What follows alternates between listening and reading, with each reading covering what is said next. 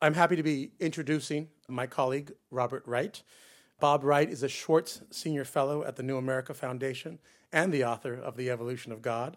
He is also the author of Nonzero, The Logic of Human Destiny, a New York Times Book Review notable book for 2000, and The Moral Animal, Evolutionary Psychology and Everyday Life, which was named one of the 12 best books of 1994 by the New York Times Book Review. Mr. Wright co-founded Blogging Heads TV, and he is also a contributing editor at The New Republic, Time Magazine, and Slate, as well as a contributor to The Atlantic Monthly and The New Yorker. Please join me in welcoming Bob Wright.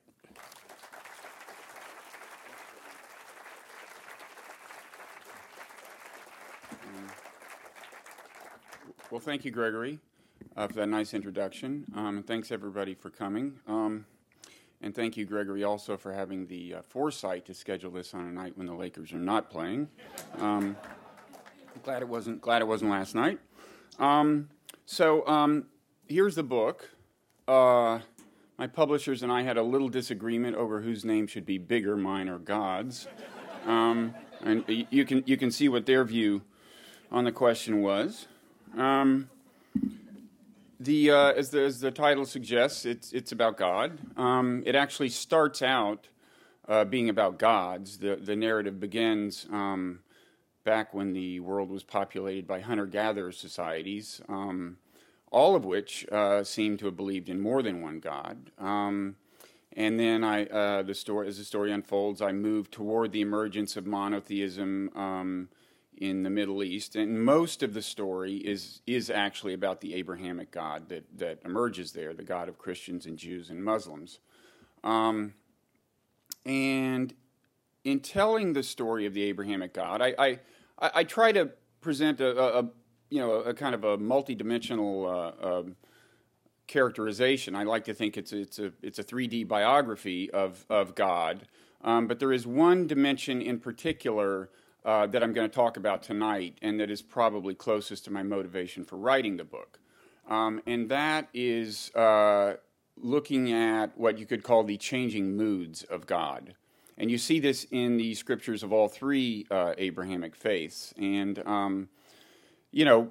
basically sometimes God seems like really nice and compassionate, and sometimes he doesn't. To take an example from the Hebrew Bible, or what Christians call the Old Testament, at one moment, he's saying that the Israelites should annihilate nearby peoples who worship the wrong gods, which is to say, not him. And he's unequivocal. He says, leave nothing breathing at all, not even livestock, much less women and children. But at other times, you see the Israelites not only embracing peaceful coexistence with a neighbor that worships a different god, but actually invoking that god to validate the peaceful coexistence. So they say to a neighboring people, look, you've got your god Chemosh, he gave you your land, our God Yahweh gave us our land, can't we get along? So a question I was interested in was what accounts for these changing moods that you see in all three traditions? To put the question in concrete terms, it's what circumstances on the ground at the time the scriptures were written might account for the vacillating tone between belligerence and tolerance? What circumstances bring out the worst in a religion, and what circumstances bring out the best? And the hope was that maybe if we understood what brought out the best and the worst in the ancient world, it might tell us something about what circumstances bring out the best and the worst in religion today. And I will elaborate on what I think those circumstances are. But first I want to emphasize that I do think it's the circumstances that matter. I don't buy into the idea that any religion is eternally and intrinsically anything, good or bad. The question, is Islam a religion of peace, or is any other religion a religion of peace? I just don't think is the right question, because all religions have shown that sometimes they are and sometimes they aren't. When I look at the kind of so-called religious conflicts in the world, my view is that they're really not about religion fundamentally. They tend to be about underlying political and economic issues, even if the people in the conflicts, invoke theology or whatever to justify killing. I think the root cause tends to be kind of facts on the ground. Now, it may seem ironic to write a long book about religion whose point is that religion doesn't matter, and it's probably suboptimal from a marketing point of view as well. So I want to stress, I do think religion matters. First of all, even if the character of a religion at a given point in time is a function of kind of facts on the ground, it acquires some momentum. It's not like you're going to change the facts on the ground to be more conducive to tolerance in a religion and overnight things are going to change. And there is a period of adaptation that has to happen for the religion to kind of change moods. And the adaptation has to build on existing doctrines and traditions and views. And so there's real intellectual work to be done. It's important to study the religions and to know what their content is at any point in time, and to read their scriptures. The scriptures do matter. It is the resource people have to draw on. But I don't think the scriptures matter as much as some other things. And so after 9/11, when people went out and bought the Koran in very large numbers to try to understand what had happened in 9/11. I don't think that's irrelevant, but I do think that what you'll find in the Quran is what you'll find in other scriptures. There are good verses and bad verses, and the big question to me is what inclines a person to focus on one rather than the other. And if you want to understand that in the case of 9/11, I would say you're probably better off reading books about the history of the 20th century, and various cultural histories of parts of the Islamic world, books about American foreign policy, and so on. So that's kind of the premise. Is that I guess I'm what you would call a materialist in not in the sense I hope of being greedy, but in the sense of kind of the Marxist sense of thinking that the material circumstances of life are very influential in shaping ideas. Okay, so as for what does make people choose to focus on the good or the bad of a religion, I do have a basic kind of theory about that. I guess any book with a title as grandiose as The Evolution of God should purport to derive at least one fundamental law of the universe. And in my case, I called it the law of religious tolerance, and kind of, dressed it up in fancy game theoretical terminology that I'll kind of run you through, but I think you'll find out that it's a pretty commonsensical idea. To explain it, I first have to say a little bit about game theory, in case some of you aren't up on the basic distinction between a zero-sum and a non-zero-sum game. A zero-sum game is the kind you're familiar with, well, say the Lakers and the Orlando Magic, for example, where everything is good for one player and bad for the other. Okay, so every point scored is, if the Magic scores, it's bad for the Lakers. If the Lakers scored it, it's bad for the Magic. So there's an exactly inverse correlation in fortunes. That's what's characteristic of a zero-sum game. On the other hand, the relationship among the teammates is a highly non-zero-sum game, because if they define their goal as to win, then every time their team scores a point, it's good for everyone on the team, and every time the other team scores a point, it's bad for them. So there's an exactly positive correlation of fortunes within a team. So that's an extreme non-zero-sum relationship. In real life, standard examples of non-zero-sum games come from, for example, economics. So that when you buy merchandise, you'd rather have the merchandise than the money you part with. The merchant would rather have the money. You both go away happy. So that's technically a non-zero-sum game.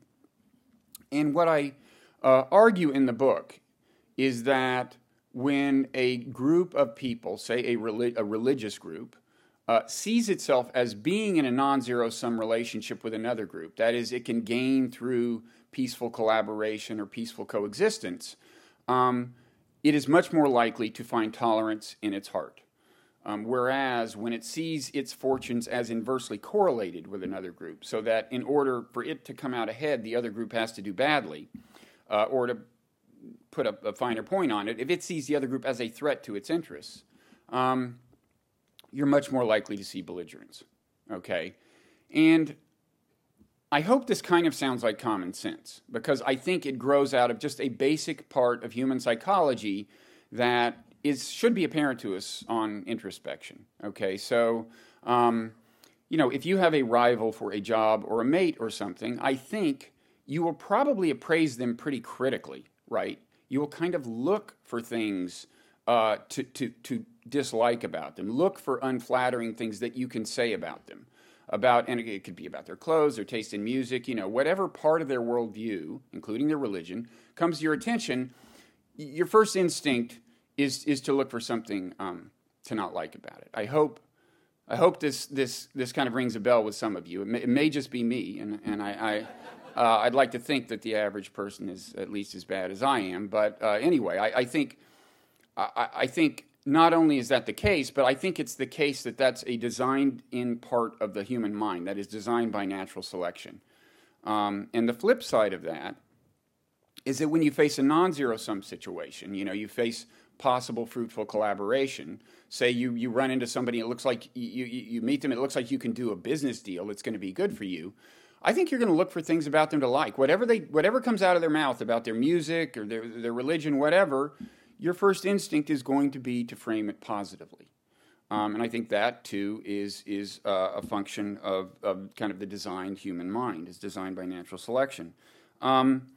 So it's not, I don't think it's a really exotic claim I'm making about human psychology, but what I am saying is that this kind of basic, recognizable feature of the human mind is the engine of these huge eruptions of religious belligerence or these phases of religious tolerance. I think you can trace them to this one mechanism in the mind as it plays out in different circumstances.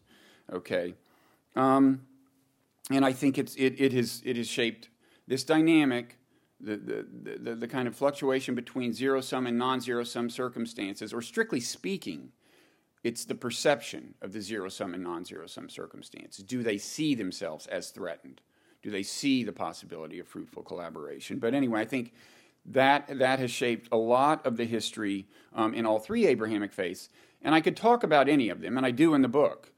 So in the case of Christianity, I talk about how the doctrine of universal love emerged fundamentally as a function of non-zero-sum dynamics. I think it actually emerged later than Jesus. I actually think some of the more laudable things attributed to Jesus, he probably didn't say, and they actually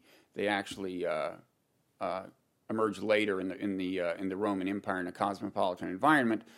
Similarly with Islam, I think this zero-sum, non-zero-sum thing is really a clarifying lens through which to look at the career of Muhammad.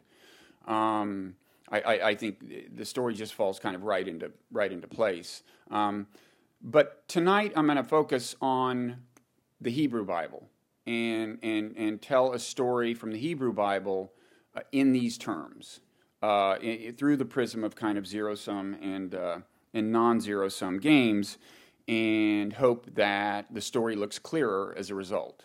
And the story is the emergence of monotheism in ancient Israel, which I think happens a lot later than many people do, certainly later than the standard story would have it. The standard story is that Moses brings monotheism out of Egypt sometime in, late second millennium BCE.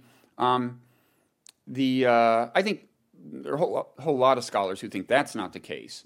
I think the arrival of monotheism is kind of particularly late, along with some other scholars. I think it doesn't come until the Babylonian exile in the 6th century BCE. And I'm gonna explain how I think what you see as you move from polytheism to monotheism in Israel is the movement from a non-zero-sum worldview that's very tolerant of other gods and tolerant of foreign gods to a zero-sum worldview that's not, and that leads to monotheism. And I'm going to say some kind of unflattering things about God at the time of the emergence of monotheism, but there is a kind of happy ending, because I don't think monotheism is intrinsically belligerent. And after the exile, as I'll explain, I think circumstances are much more conducive to a God that is more broadly compassionate and tolerant. Okay, so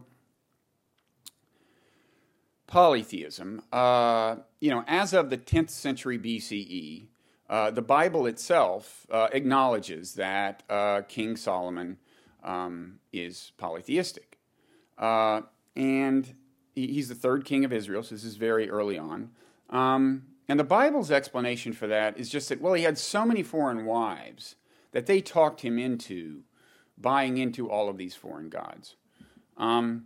And it's true that, according to the Bible, he had 700 wives, and even by Hollywood standards, that's a lot of wives.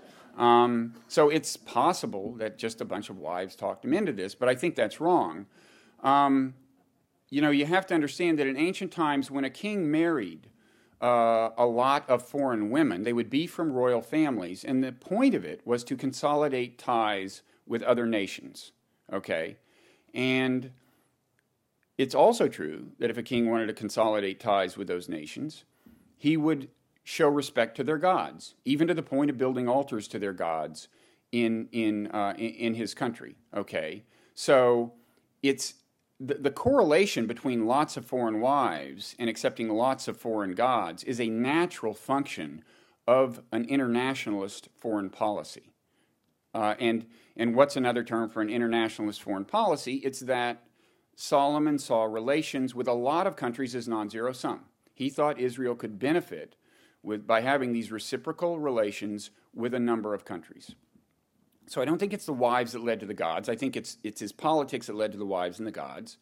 And I think this is an example where polytheism, the tolerance of and respect for a lot of foreign gods, grows out of a non-zero sum view of the homes of these gods. Now, in this case, I would say it's probably a matter of very conscious calculation. We're not so much probably talking about the mental mechanism I was describing earlier. We're almost unconsciously you develop tolerance for and just kind of a favorable attitude toward various aspects of somebody you want to do a deal with. But still, the correlation is there. So so that's the 10th century BCE. Now, if you accept the standard dating or mainstream scholarly dating of prophetic texts, and dating texts is a contentious issue, increasingly contentious.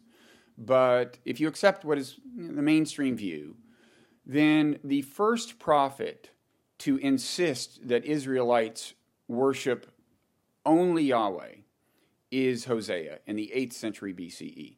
Even he is not necessarily monotheistic, okay? Because he's not necessarily saying that the other gods don't exist. He's just saying you should only worship Yahweh. The scholarly term for that is monolatry, the insistence on worshiping only one God without denying the existence of other gods. Okay, so that's the 8th century BCE, and then the earliest unequivocal prophetic declarations of monotheism come in the part of the book of Isaiah known as Second Isaiah to scholars, because Isaiah has multiple authors, apparently, and this one author is thought to have written during the exile and is responsible for the later parts of Isaiah. And there's just a lot of it. It's unequivocal monotheism. There is no other God besides me, a righteous God and a Savior. There is no one besides me, over and over again. Second Isaiah is monotheistic. That seems to be in the exile. Okay, so if it's true that we're talking about non-zero sum and zero sum issues, it should be the case that these prophets who are insisting on worshiping Yahweh alone have a dimmer view of relations with other countries than Solomon had. And Hosea, this first monolatrous prophet, certainly seems to. Here are a few quotes from Hosea. He says, Israel, quote, mixes himself with the peoples. Foreigners devour his strength, but he does not know it. And here, apparently, this was a time of scarcity, and when he says this, quote, the standing grain has no heads, it shall yield no meal. If it were to yield, foreigners would devour it. He seems particularly unhappy with the deals that Israelite kings do with the great powers of the day, like Assyria and Egypt. He says, Israel's officials, quote, bargain with the nations. They shall soon writhe under the burden of kings and princes. And it's true that I would say in general, I don't think he's imagining this necessarily. I mean, Israel was a small country in a tough neighborhood. There were a lot of wars. There was a lot of conflict. There were a lot of zero-sum games, and there were these great powers. When it did deals with the great powers, it would be on subordinate terms. So it might be humiliating to Hosea or anyone else. So it could be that the history has actually changed since Solomon's day, and that his perception of a zero-sum environment is valid. But in any event, it's very clear. There's a prophet. Okay, so that's 8th century BCE. Now, 7th century BCE, kind of halfway between Hosea and the exile, there's a prophet named Zephaniah, and here you see a very clear correlation, not just a generally zero-sum worldview, but a clear correlation between the nations he sees zero-sum relations with, the nations he sees threatening, and the rejection of their gods, and the punishment that he sees as being inflicted eventually on them by Yahweh. So of the Ammonites, he says, quote, "They have taunted my people and made boasts against their territory." And perhaps not coincidentally, he says that, come the apocalypse, Yahweh will punish those who, quote, "bow down and swear to Yahweh, but also swear by Milcom," who is the god of the principal god of the Ammonites. And Yahweh will also make the land of the Ammonites a waste forever as well. So there is just a very nationalist air in the prophets who seem to be moving Israel toward the worship of only one God. Now, rejecting foreign gods is really not enough to get you all the way to monotheism. I mean, if I'm right, and Israel was fundamentally polytheistic for the first half of the first millennium BCE, then it had a kind of domestic pantheon.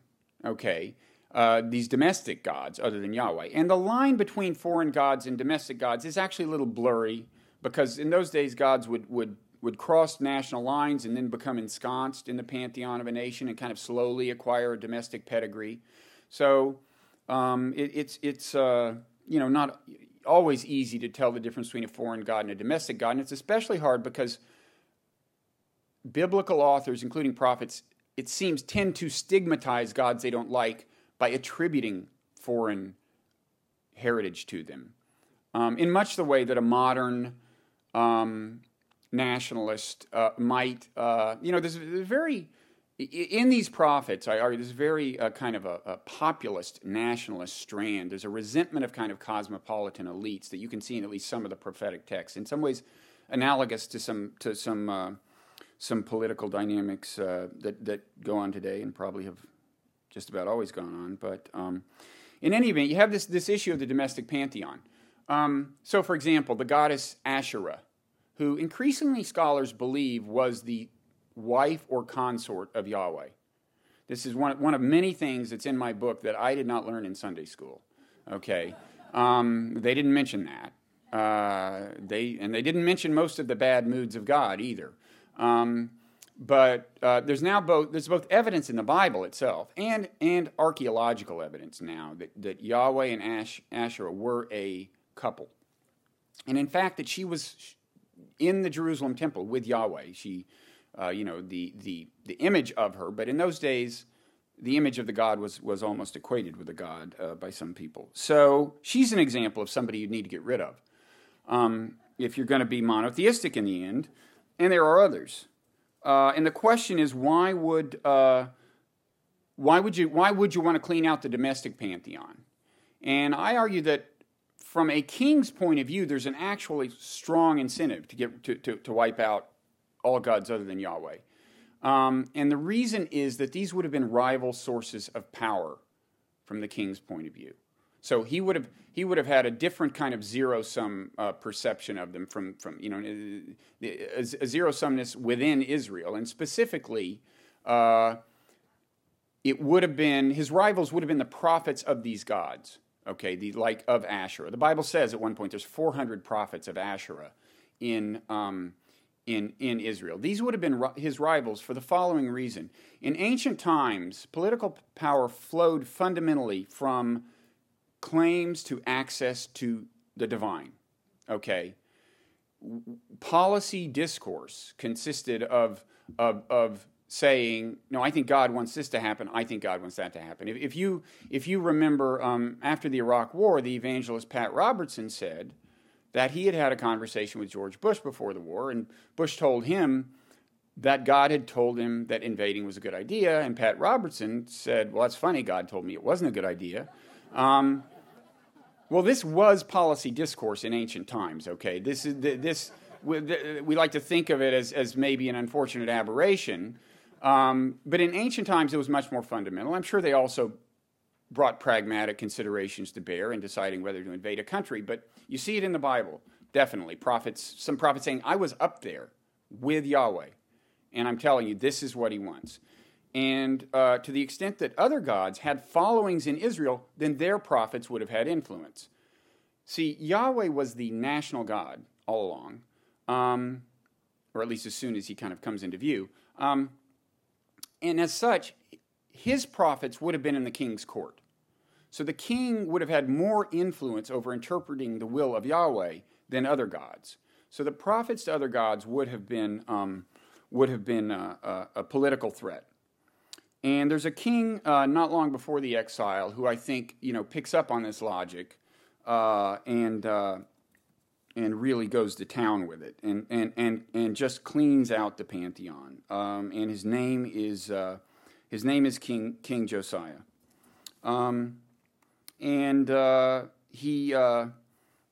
The Bible describes in detail what he does.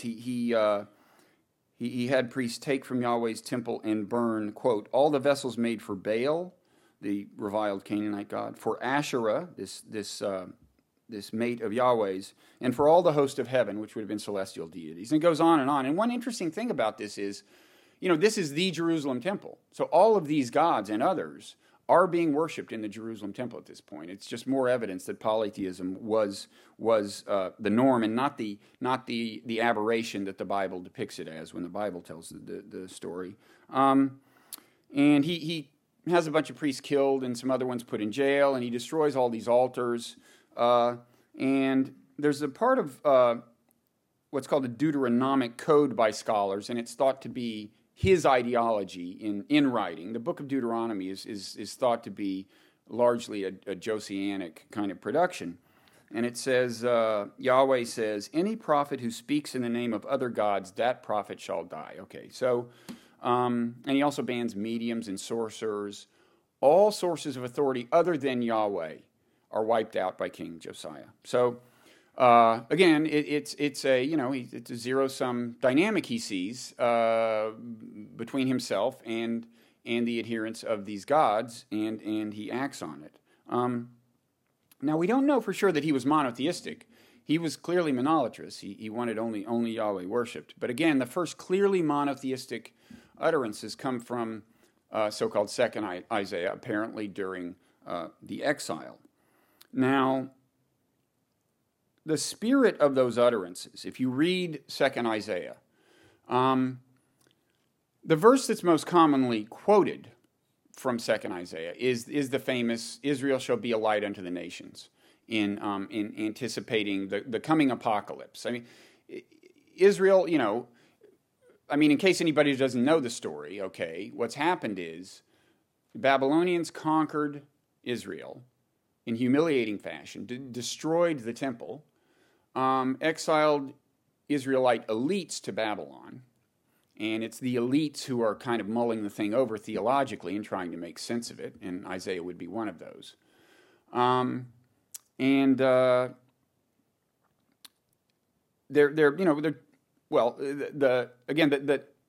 verse you hear most is this light unto the nations thing, which is looking forward to the apocalypse, and it's common for people who are in a very bad way in religious history, not just the Abrahamic tradition, who are oppressed or whatever, to look forward to a day when divine justice will be done. And Israel's version of this is especially vivid during the exile.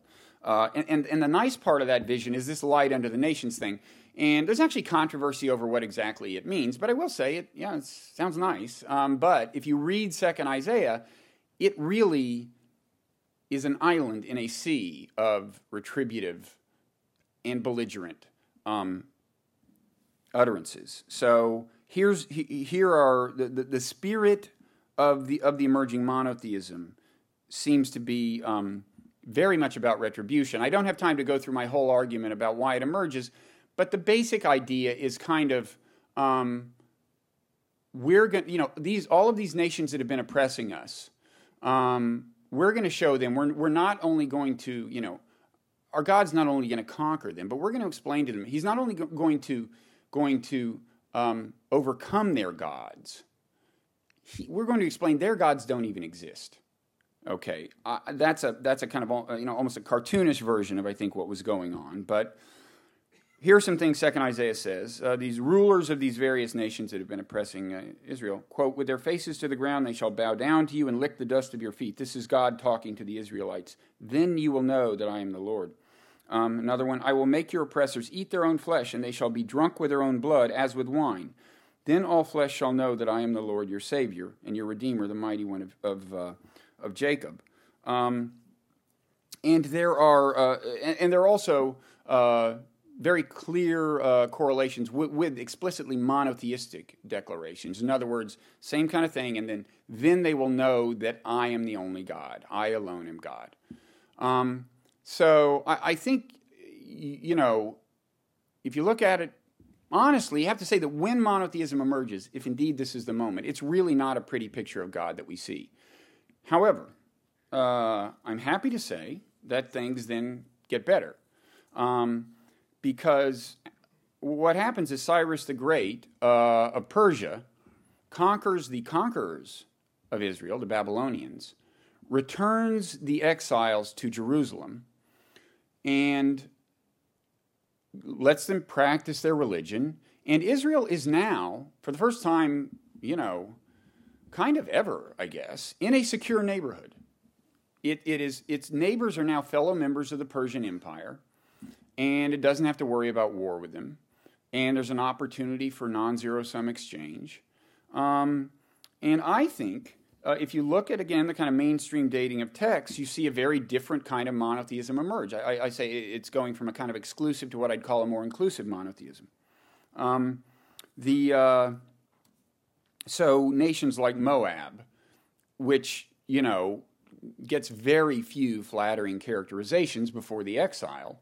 I could read some, but the point is that in what is apparently a post-exilic text, Ruth, the whole book is devoted to bringing the Moabites into the family, the book of Ruth. Ruth is a Moabite, and we learn in the book of Ruth that actually King David himself was descended from a Moabite. And Ruth is this wonderful woman. She's welcomed into the family. I think the book of Jonah, probably post-exilic, does a similar thing with the Assyrians, much reviled people before the exile. But what Jonah does is God takes Jonah to the city of Nineveh, which was the capital of Assyria. And Jonah wants God to punish Assyria, the Ninevans, for all their past sins. And God, this is near the very end of the book, says, should I not be concerned about Nineveh, that great city in which there are more than 120,000 persons who do not know their right hand from their left, which was an idiom for saying they're just morally confused. Give them a break. Well, before the exile, moral confusion was not something you gave people a break for, if you were one of Israel's tormentors. So this is a pretty enlightened attitude we're seeing. There are a number of examples I use to argue that you're seeing a different kind of monotheism after the exile, an inclusive kind of monotheism, once Israel is in a much more kind of non-zero-sum environment. Okay, so let me just say a couple of things about the contemporary world and the connection of this to the contemporary world. And then I'll close. I think first of all, it's not far-fetched. I wrote a little piece about this for the Huffington Post a few days ago. I think it's not far-fetched to compare the mindset of the Israelites during the exile to the mindset of Palestinians now, feeling dispossessed, disrespected, humiliated, and it's not something you expect to bring out the best in a religion. It's good news that we see that, given long enough, if the environment changes, there can be a change in the tenor of religion. That's what the story of ancient Israel tells us, and that's what I think the story of all the Abrahamic religions tells us. In the book, I argue that they all undergo these kinds of adaptations when the environment is perceived as non-zero-sum. And it's really a little more specifically encouraging than that for the following reason. In this case, it was empire, a multinational platform where nations can play non-zero-sum games together that brought out the best in Israelite religion. I argue that the same is true in early Islam and early Christianity, so that all three religions have adapted in a kind of benign way to that kind of environment. And the interesting thing about that environment, a multinational empire, is it's the closest analog in the ancient world to a modern globalized world. Okay, it was, in the modern world, you can, in principle, trade and do business with all these countries, and the same was true on the platform of a multinational empire. So I think it's encouraging to me that we've seen that specific adaptation to an environment somewhat like this one in the past on the part of these religions. Now, that's not to say, it's going to be easy to bring out the best in religions today. A couple of reasons for that. One is that sometimes there are non-zero-sum dynamics that people don't perceive. I mean, for example, I think a lot of Americans think of the Muslim world broadly as kind of being in a zero-sum relationship with them. I mean, it depends on kind of what channels they see the news on, but on some channels, probably every third Muslim is an Iranian burning an American flag or something. And if that's your view and you generalize to Muslims generally, you're going to think they're the enemy. Whereas I think, if you reflect on it, it's pretty clear that the relationship is non-zero-sum in the sense that if Muslims broadly get happier and more contented with their lives and happier with the world, that's probably good for America. It's probably going to be less likely to foment terrorism. Whereas if they get less happy and the opposite would happen. Okay, so that's a non-zero-sum relationship that may not be appreciated by everyone. Then if you look at Israel and Palestine, I think it's easy for at least detached observers who don't have to live over there and put up with the violence to say, well, that's non-zero-sum, because probably neither side is going to vanquish the other, and either they're going to learn to get along, and that's going to be the win-win situation, or it's going to be ongoing lose-lose.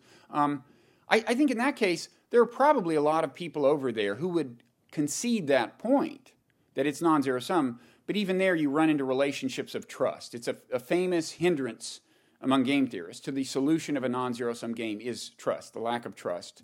Either you have to either trust the party to deliver on their obligations, or there has to be some kind of policing mechanism that inspires confidence that the other party will deliver. And so there's various ways that non-zero-sum dynamics can not automatically translate into the psychological frame of mind that I would like to see, and that I think is most conducive to a benign solution.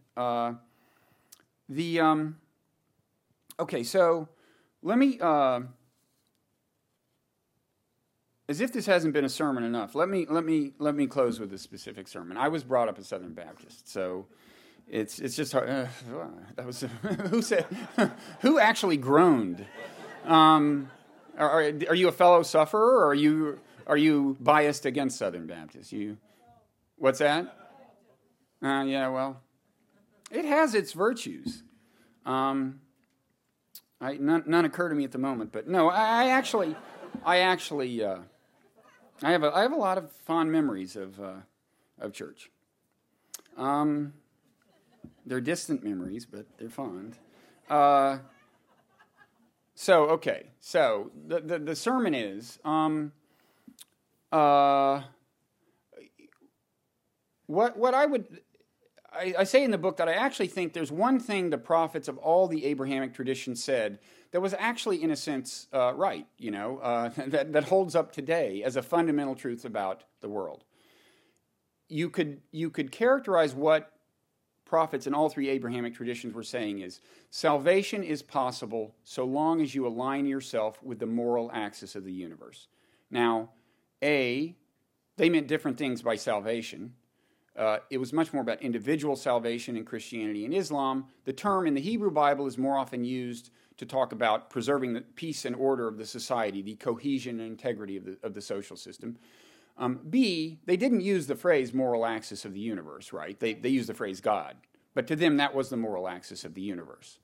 And I think if you take the Hebrew Bible interpretation of the word salvation, that is, it's about saving the social system, and this abstract version of, you state it as the moral axis of the universe in non-theistic language, I think there's really some truth. Because if you look at what I'm saying needs to happen here, it is that people have to adapt to non-zero-sum dynamics that actually exist, okay, and that will involve being more tolerant toward people.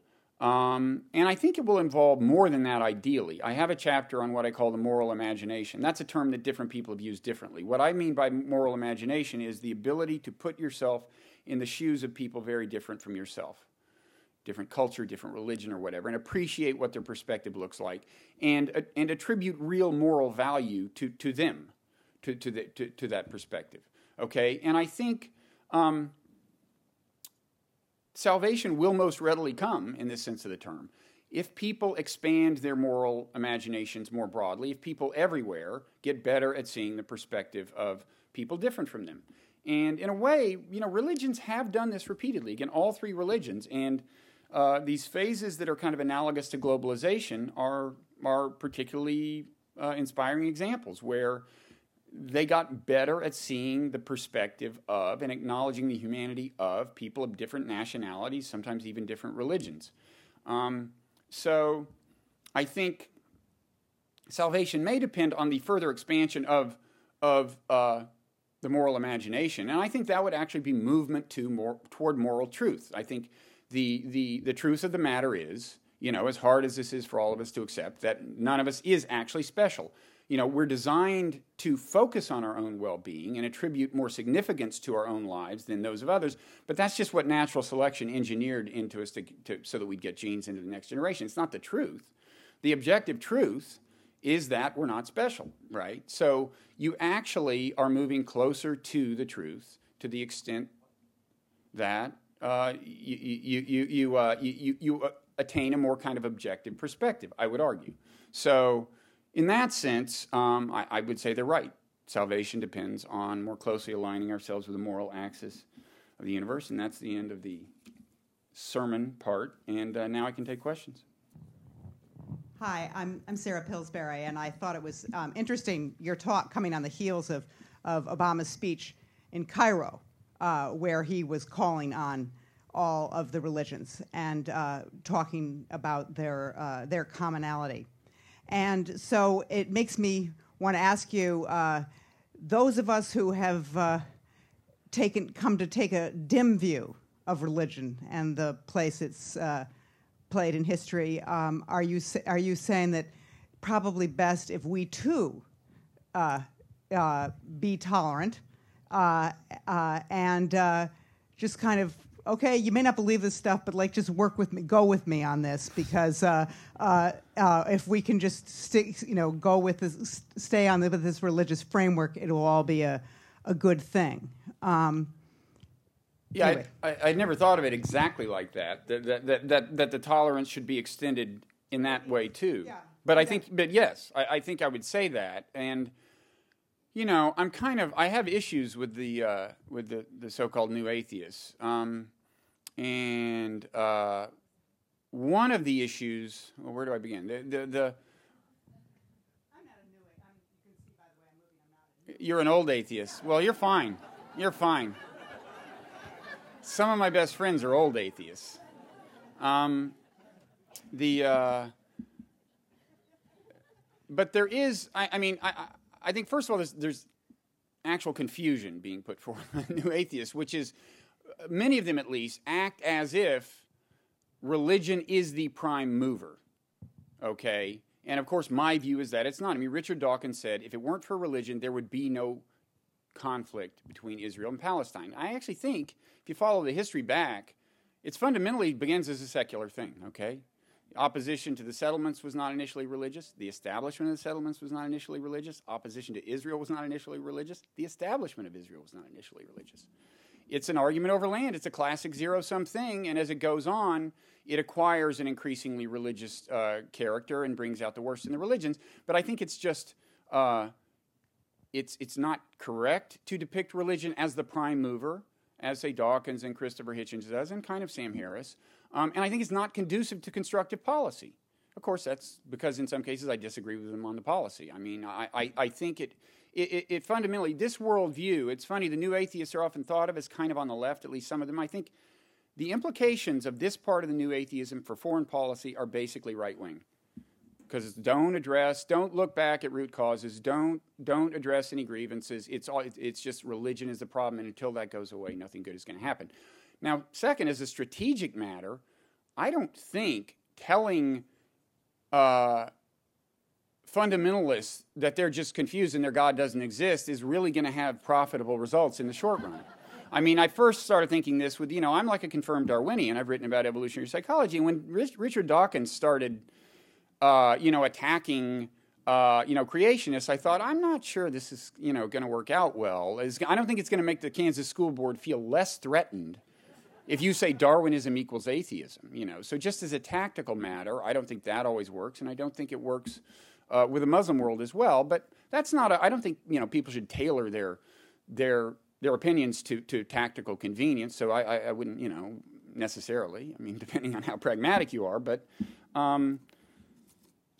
I just think as a practical matter, and this is kind of what you were saying, the religion's not, it's not going away anytime soon. Because the new atheists, if anything, are probably more deeply entrenching it in many sectors of American society and abroad. So it's not going away.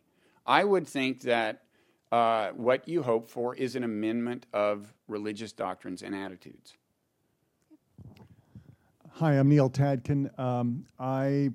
I'm curious about whether you've addressed or given any thought to the notion of the zero-sum game that kind of perhaps came about as a result of the Age of Enlightenment between the scientific worldview and the sort of the world of mystery or the religious worldview, and how that may have set up religion to become more deeply entrenched in a fundamentalist mindset that was trying to, argue from a quote-unquote scientific perspective about, say, the literalism of the Bible, because it also sets up dynamics within faiths. I'm an Episcopal priest, and within our denomination, certainly we have those two battling camps of those who consider themselves sort of orthodox and those who consider themselves more mainline, and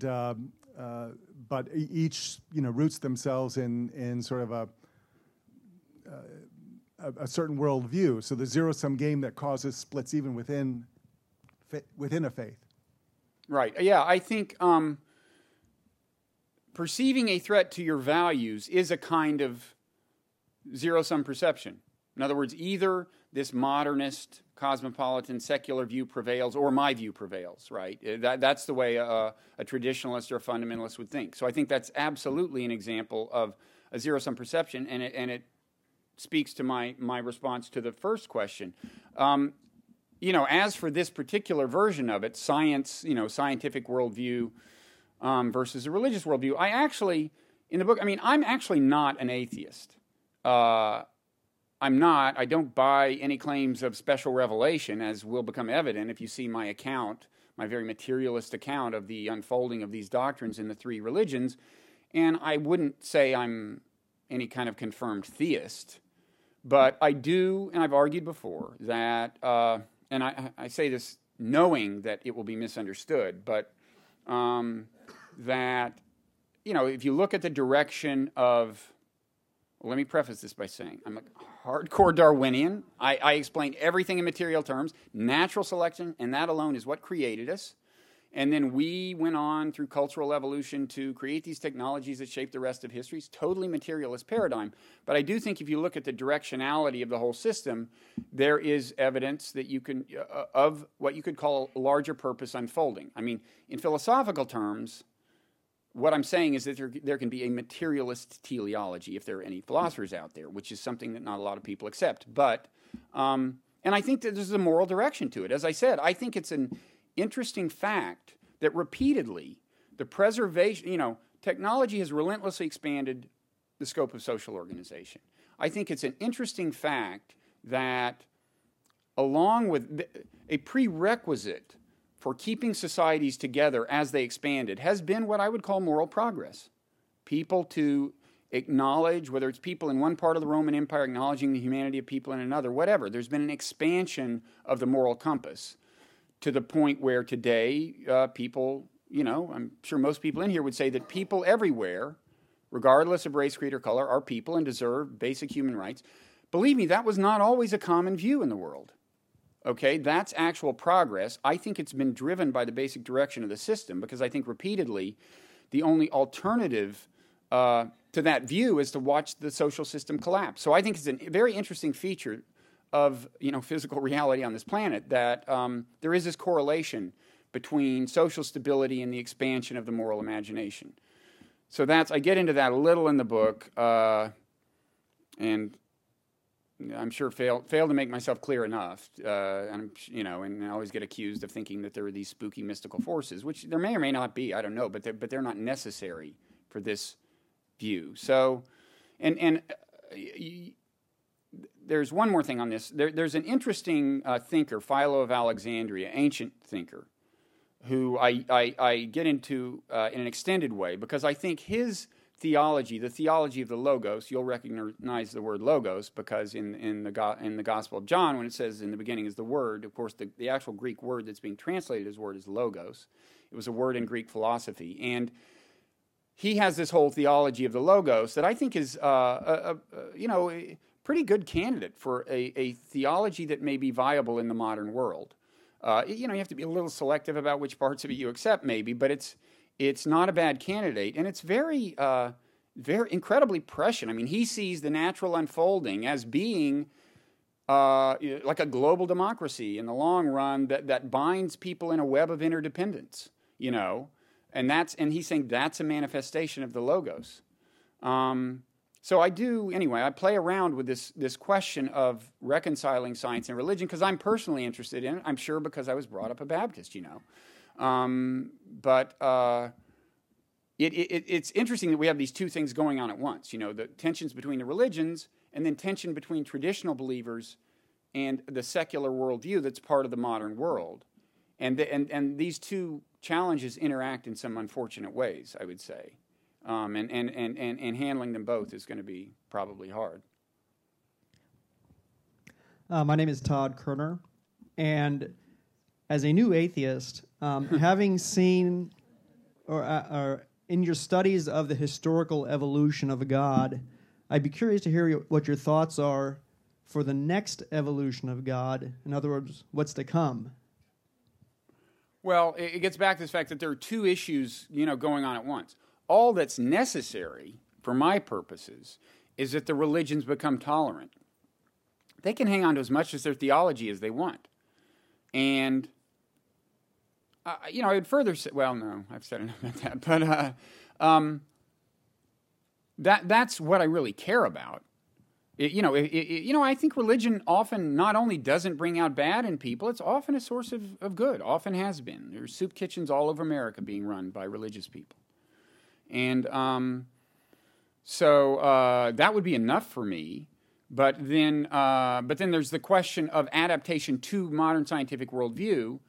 And I think what you're going to see is that you're talking about two different groups of people to a large extent. I mean, there's already this, there's a separation between very well-educated elites in a religion and the kind of the base. Maybe not so much within a given church, but certainly, I mean, I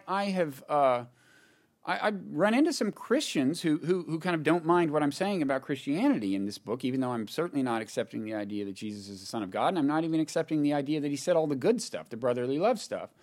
So these are very liberal Christians. But meanwhile, at the mass level, what's, one of the fastest growing things is Pentecostalism. I don't think many of them would be enthusiastic about these claims. So I just think it's not a monolithic issue. It's not that the conception of God is going to move in one direction. I just think different people are going to.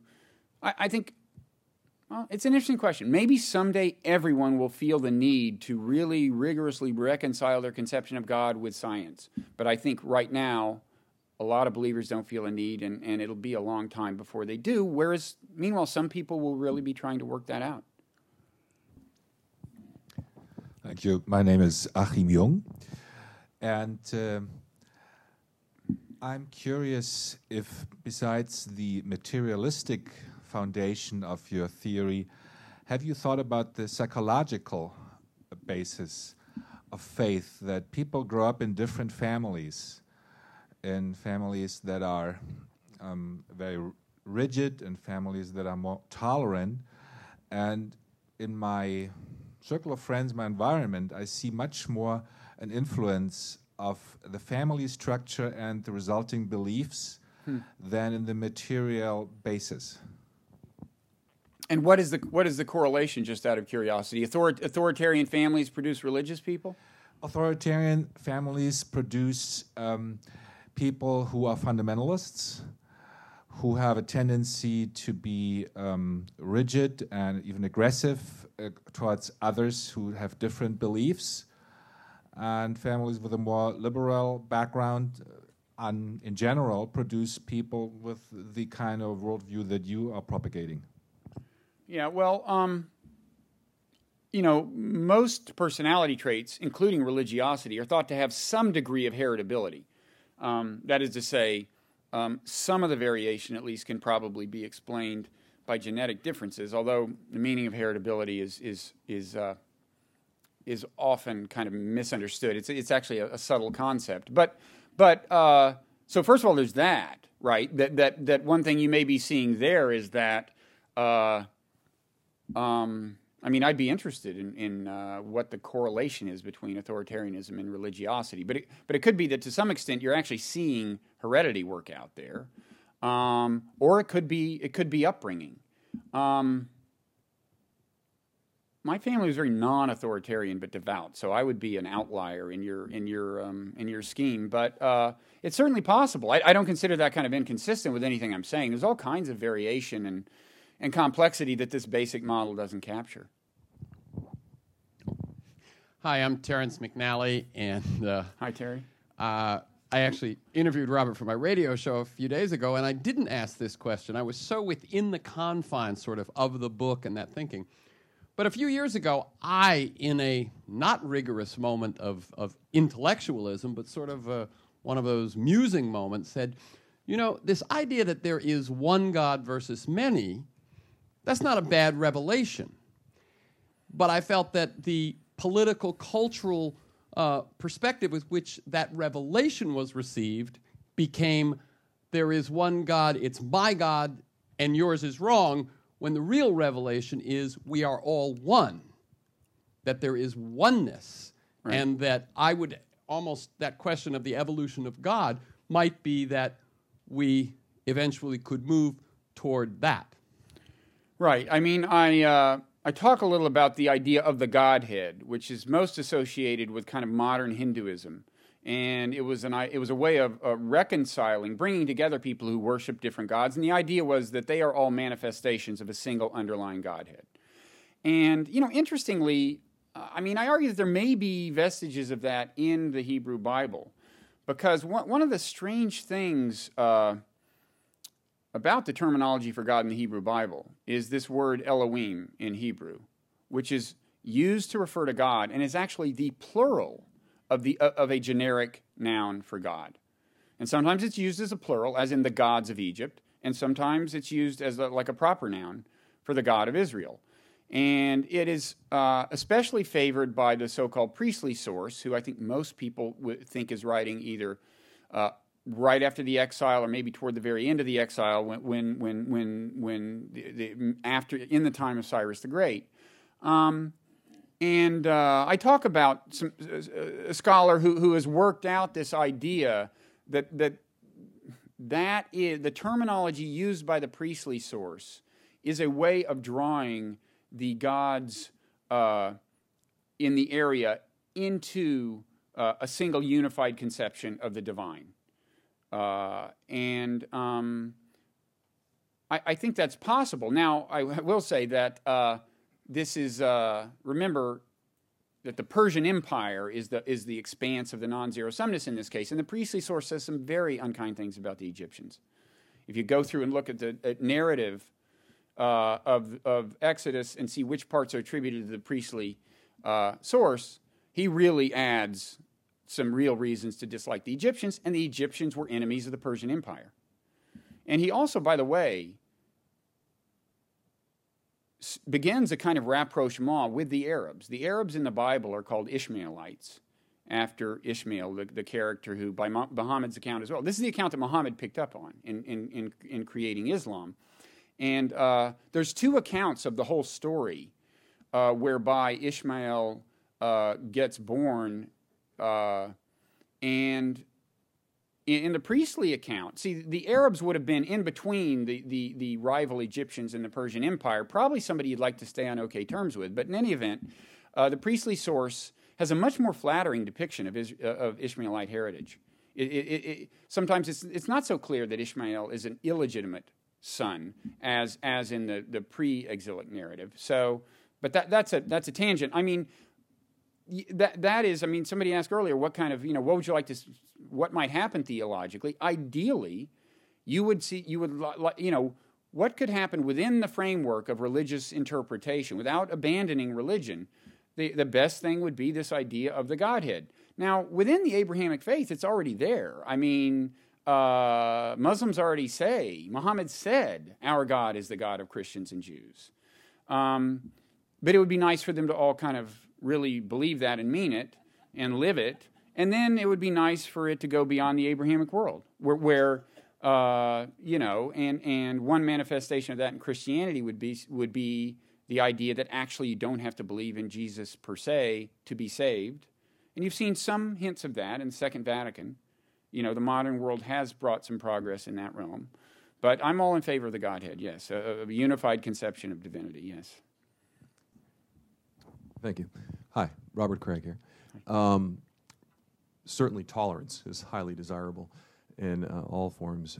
Could you comment about tolerance or lack of tolerance in monotheism or monotheistic societies versus polytheistic or more secular societies? I mean, there are some arguments that the rise of religious fundamentalism and holy war starts with monotheism. I certainly don't think holy war starts with monotheism. In the ancient Near East, it was completely routine for a nation going to war at the behest of its God, its national God, even though it was a polytheistic nation with many gods. But basically, you would say our national God is going to go defeat this other national God. And I would call that a form of holy war. Now, it could be true that certainly polytheistic societies are ostensibly more tolerant. I mean, their idea is you can believe in various gods and it's okay. Whether they less often invoke their religion as a justification for going to war, I don't know. I just haven't done that kind of study. I stopped my analysis at the point of saying that the idea that monotheism is intrinsically belligerent is wrong. Okay, we have seen the evolution of more inclusive forms of monotheism, as I just described. So I think that idea is wrong. It may be that monotheism is more prone to religious violence. Could be. I just don't know. There are certainly examples, Hindu nationalism, certainly examples of religion being invoked in, again, zero-sum games, where it's one piece of turf, and should it be is it a mosque or a Hindu temple? Only one side can win, and polytheists get very irate about that. So that's that, I guess. Thanks.